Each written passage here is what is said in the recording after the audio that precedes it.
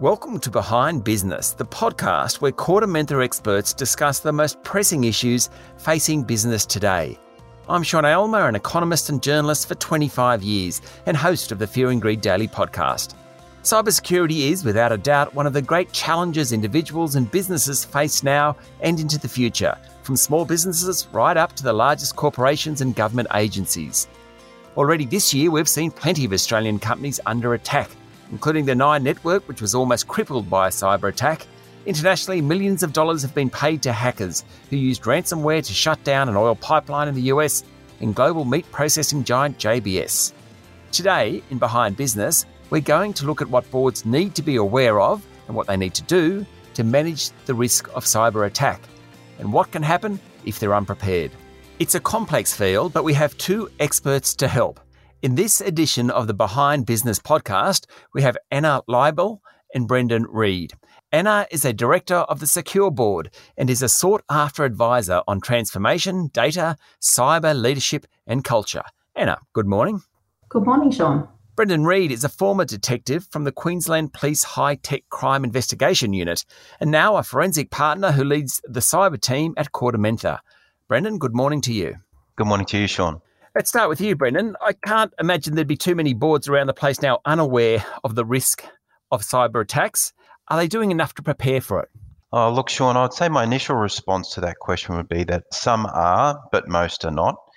And in relation for the ones that are not prepared, I'd say that disparity comes from where and how those boards are receiving their information on cyber issues for the organisation. So some of those boards would be looking at their internal IT teams, hoping they'll give them the thumbs up that everything is fine. But it can really be an advantage to an organisation when they get that independent set of eyes coming in and reviewing and reporting to the organisation on their cyber risk position. And there are some very simple steps that organisations can take to look at addressing that and be prepared.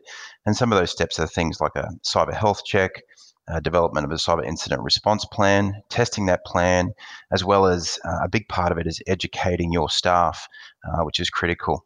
I'm going to come back to some of those issues in a moment. Anna, bringing you into this, what's a director's current obligation around cybersecurity, and is it changing?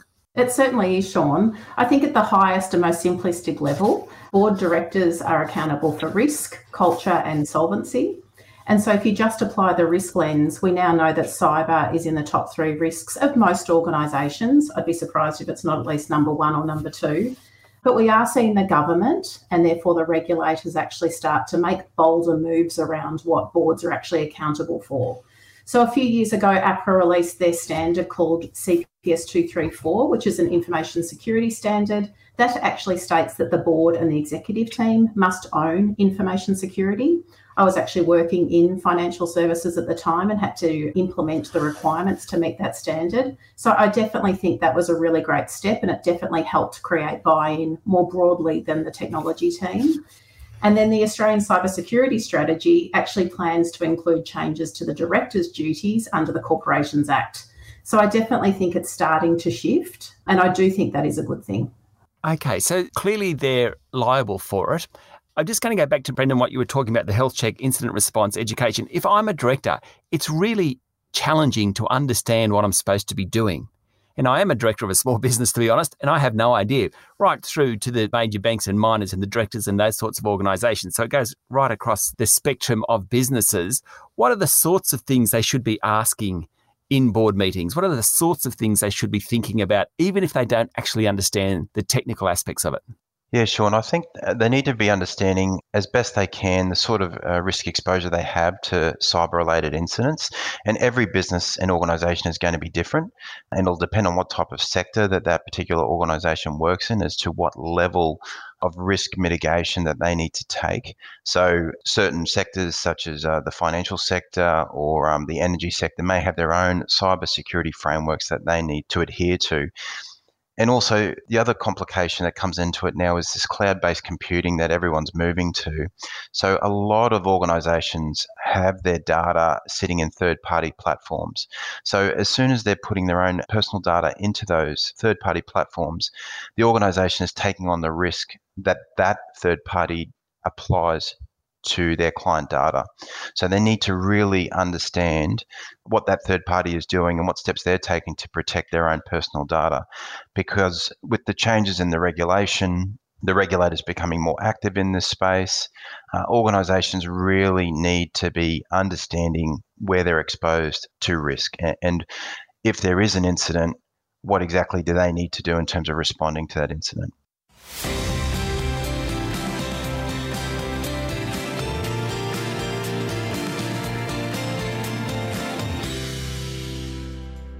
Brendan, what are the most common types of attacks we're seeing at the moment? Oh, look, Sean, phishing attacks definitely are up there. They're easily deployed to an organisation, and they can be even more targeted when the threat actors are actually doing their own intelligence gathering and looking at an organisation and identifying who are the key individuals they need to be communicating with. So phishing attacks, and just for the purposes of your listeners, it can be something as simple as receiving an email with a link in there that the employee clicks on, inputting their credentials, and they're actually providing those credentials to an external third party, unknown third party. I'm also seeing attacks where hardware is being accessed through vulnerabilities, where organizations aren't patching those devices to the latest updates, similarly to a computer having operating system updates. So everyone gets the Windows updates. They normally come out quite regularly. Even the hardware that's part of your IT ecosystem needs to be updated. So whether it's a network attached storage box that's sitting inside the organization, all these devices that are all intertwined into the network need to be considered risks and a potential vulnerability to be coming into the organization. Okay, Anna, ransomware. I mean, why has that suddenly become so popular? And just to define ransomware, that's where people are demanding a ransom to unlock your systems. And even if they do, that may not occur immediately and may occur slowly, and they may on-sell your data. So there's lots to it, isn't there, Anna? There certainly is, Sean, and there's lots of discussion now going around with businesses around whether you pay the ransom or not. There is also a perception amongst, I suppose, directors and executives, so more non-technical executives, that a ransomware attack actually progresses quite quickly, whereas other organisations that have actually experienced one find that often it can have their systems out of action for a number of weeks, if not months, and sometimes the recovery efforts are taking up to nearly a year.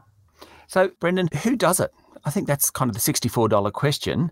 Yeah, Sean, look, you've got a number of various sort of sophisticated, organised criminal networks that are deploying these sorts of attacks. They're very effective at it, and they've got the ability to deploy quite quickly. There's new variations of ransomware that are coming out, that the speed that they're able to deploy the ransomware, the malicious software on the network is unprecedented, and it's becoming a real problem. Their ability to not even needing to encrypt entire data storage volumes of information, but just partially encrypting files as they sort of move through the network, and even partially encrypting, which means that they can move a lot quicker. It's still just as devastating as if they've encrypted the whole volume of data storage. So very devastating to an organization. And also what I'm now seeing is before the ransomware is actually deployed, the threat actors are in there, and they're normally in there for a considerable amount of time, normally months, before they deploy the ransomware. And during that time, they're doing their reconnaissance, looking around, seeing what data is sitting where and what value they could put on certain pieces of data. And then they'll find methods to exfiltrate that data out of the organization. And we're talking large quantities of data being sucked out of a corporate network without the owners of that network having any idea that this information is actually going out the back door. And then after they have a copy of that data, they then deploy the ransomware attack. And then if the organization chooses not to pay on the ransomware, well, then they have leverage in terms of the data that they currently hold, a copy of their confidential and corporate data.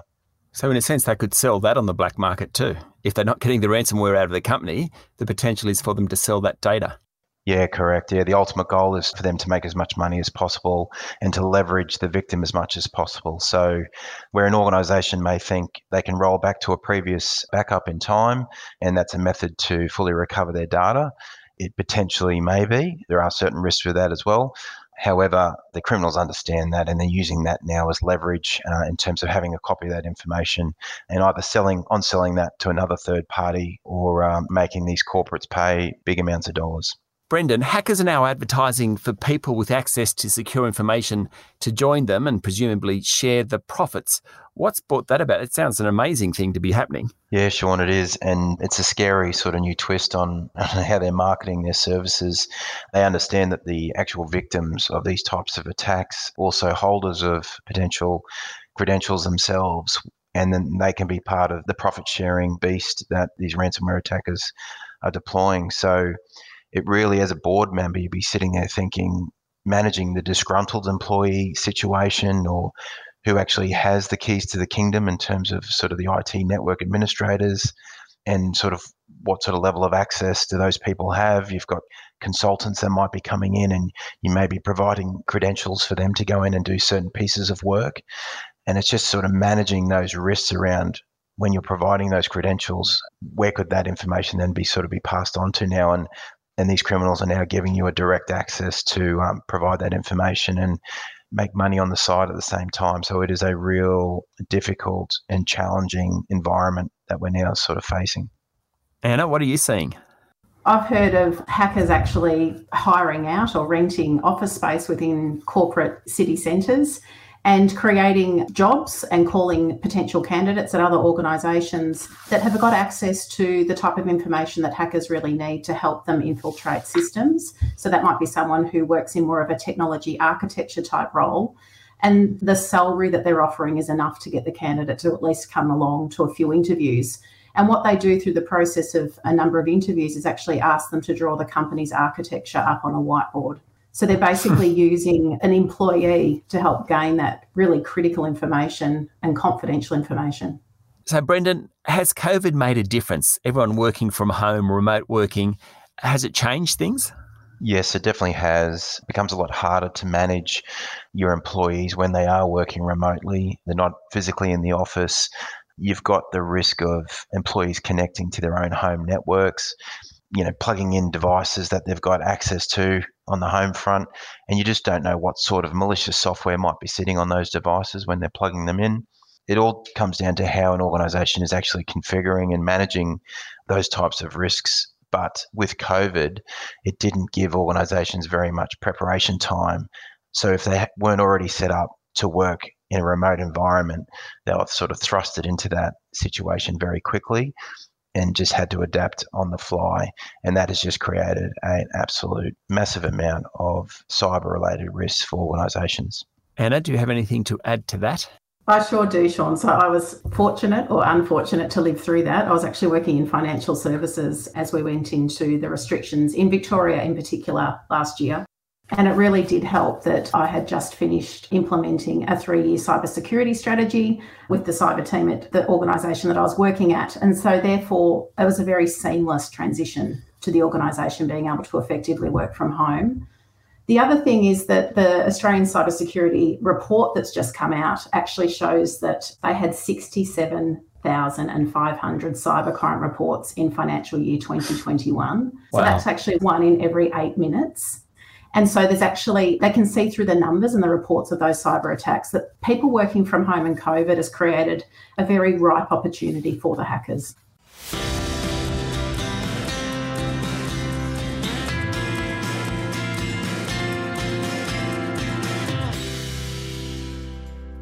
Anna, if I'm sitting on a board right now, what are the sorts of questions I should be asking management about cybersecurity? What are the things I should be thinking about?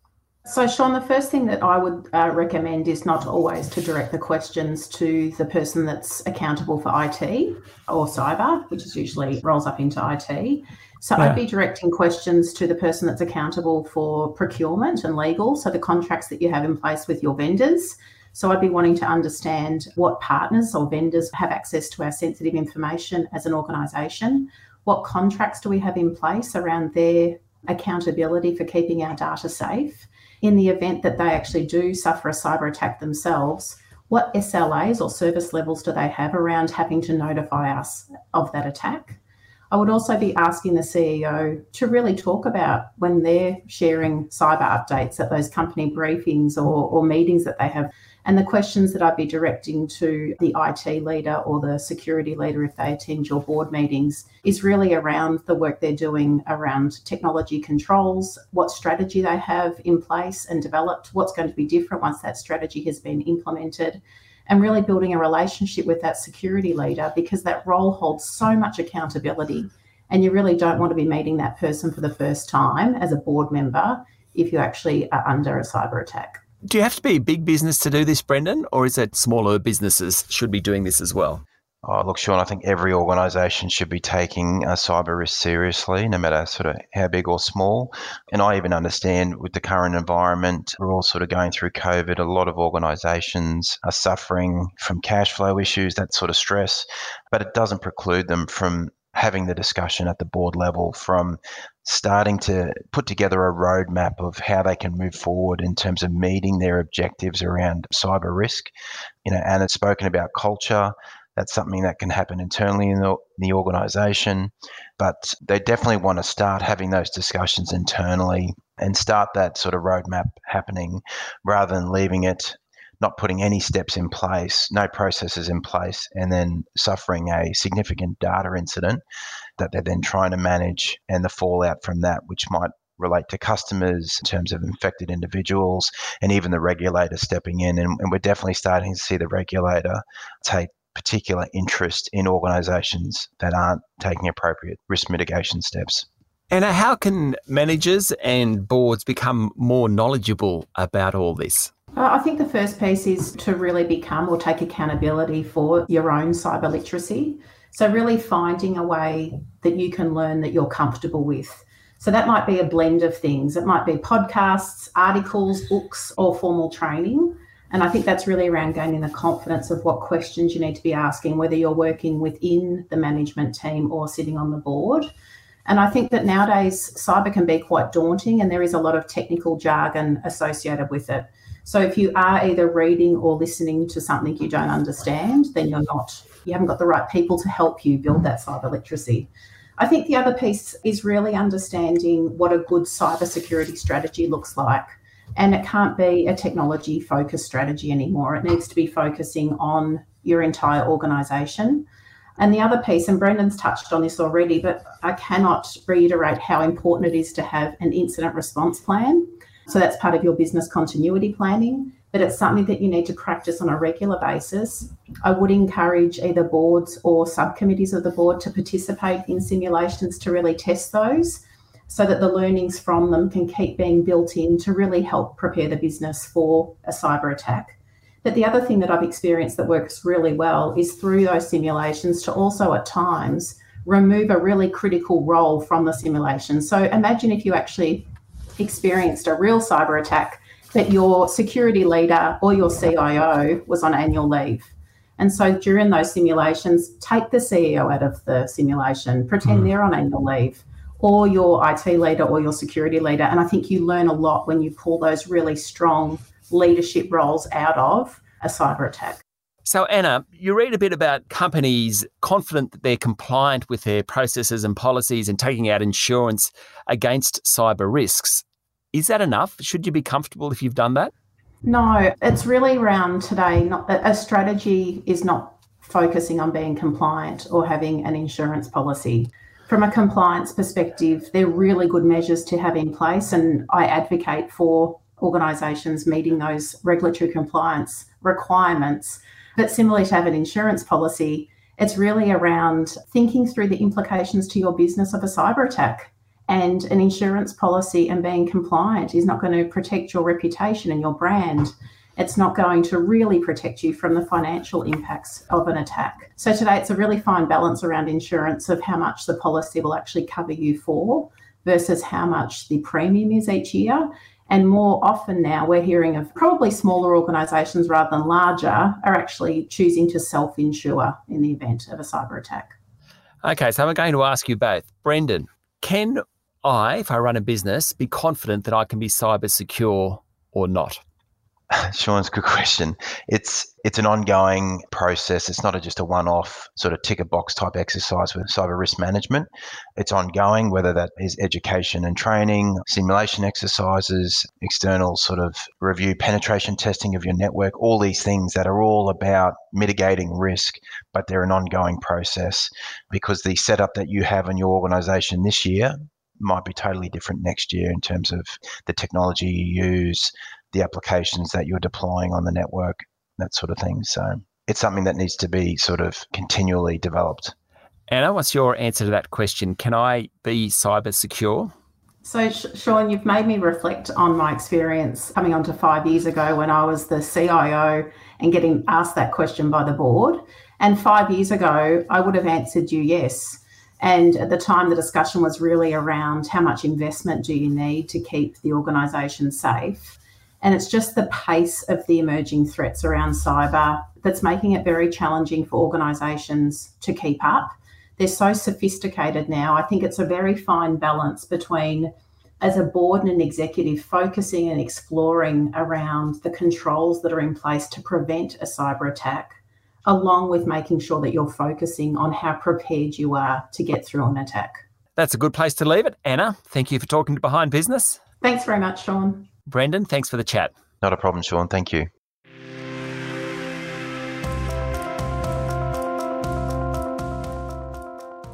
It's been a fascinating conversation today. Cybercrime is a major issue facing business, and the challenges will only get tougher. COVID has given cybercrime a kick along, and perpetrators are becoming increasingly creative in how they're infiltrating organisations. Phishing is still the most common type of cyber attack, and ransomware is becoming more prevalent and sophisticated. Cybersecurity needs to be part of the risk culture of an organisation, and everyone from directors and the CEO right through to junior staff need to take responsibility for it. Directors and managers must be across their cybersecurity responsibilities. No longer is compliance and insurance good enough, and no company is safe. Preparedness is critical. Educate staff, undertake a health check of your business, have an incident response plan ready, simulate attacks. I'm Sean Aylmer. Thanks for listening to Behind Business.